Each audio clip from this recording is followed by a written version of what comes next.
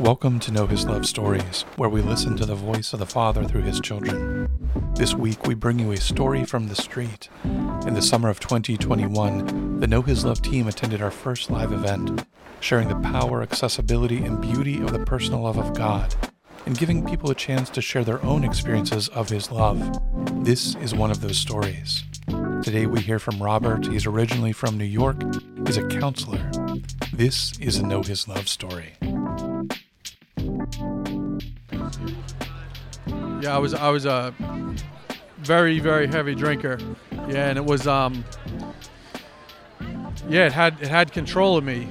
You know, I was a slave to it. And I hit a bottom in my life in every way. You know, financially, emotionally, spiritually, work, everything broken. And you know, there's no hope in that. You know, it's just, you know, check out. You know what? Like, you know, what's the point? What's the point of all this? So yeah, 9/11 had just happened, and I was in New York. So, you know, there was the weight of that as well. Well, I got a moment of clarity, you know, which was, it was dire straits, you know. So I got the booze out of my system, and you know, it was like live or die.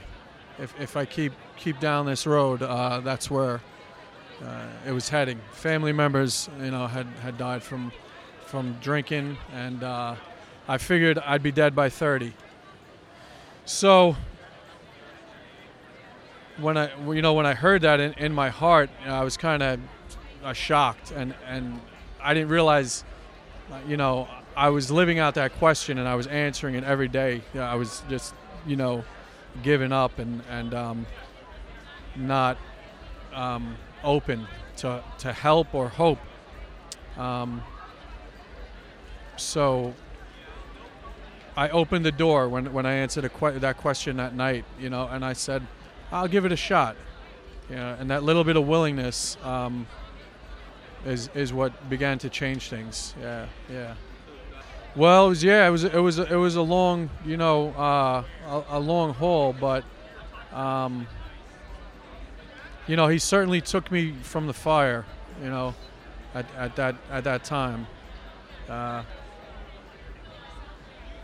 So, yeah, knowing, you know, my weakness, my sinfulness, my, you know, how concupiscence plays out in my life, you know, in certain extremes, and not taking that middle road. So what I thought was a curse, you know, being an alcoholic, turned out to be a great blessing, because, you know, through that I got sober. I went to AA. AA was a real launching point, and you know, returned. You found balance and all those different aspects of life, you know, which I was missing. You know, they have a saying, normally in life we make a goal and we change our lifestyle to meet that goal. I want to get a degree, so I'll go to school, change my lifestyle. What an alcoholic or drug addict does is they change their lifestyle. You know, it's the reverse. The goal becomes, you know, the drinking, and the goal becomes everything. So yeah, when I found strength in my weakness, you know, surrendering. Yeah, well, you know, something I was talking with another priest today about is, you know, being known by God, and that's my identity. It's in, you know, it's in as He sees me. You know, so there's a lot of distortions in the world, in my head, about who I am.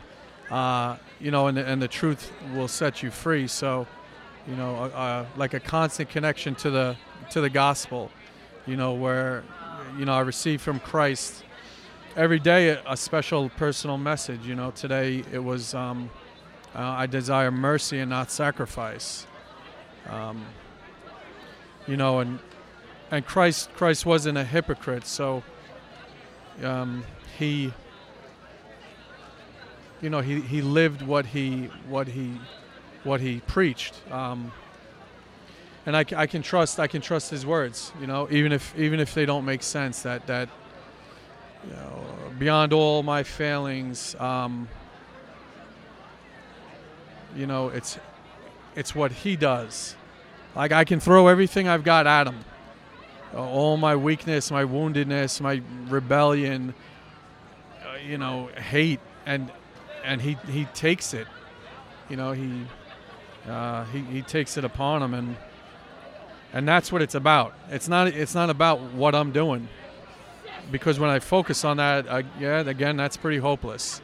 But when I look at him, and I'm like, he's willingly, like, he wants this, like he wants all of me, and those things too. Yeah, my favorite way God shows his personal love through me is in relationships. Yeah, you know, my friends, you know, my brothers. It's that's tangible. You know, I can't see God. I can't feel him. None of my senses work, but with my friends, I can. You know, they can give me a hug. They can look at me and know I'm having a good day. I'm happy, or I'm not, and they want to you know be there for me, or you know, be able to love them. Yeah, and then my second, you know, would be prayer. Yeah, you're not alone. Yeah, in the hopelessness, or you know, or feeling you know, abandoned.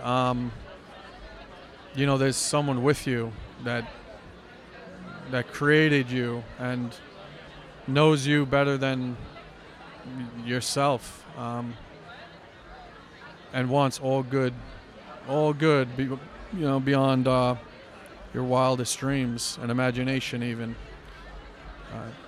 even here.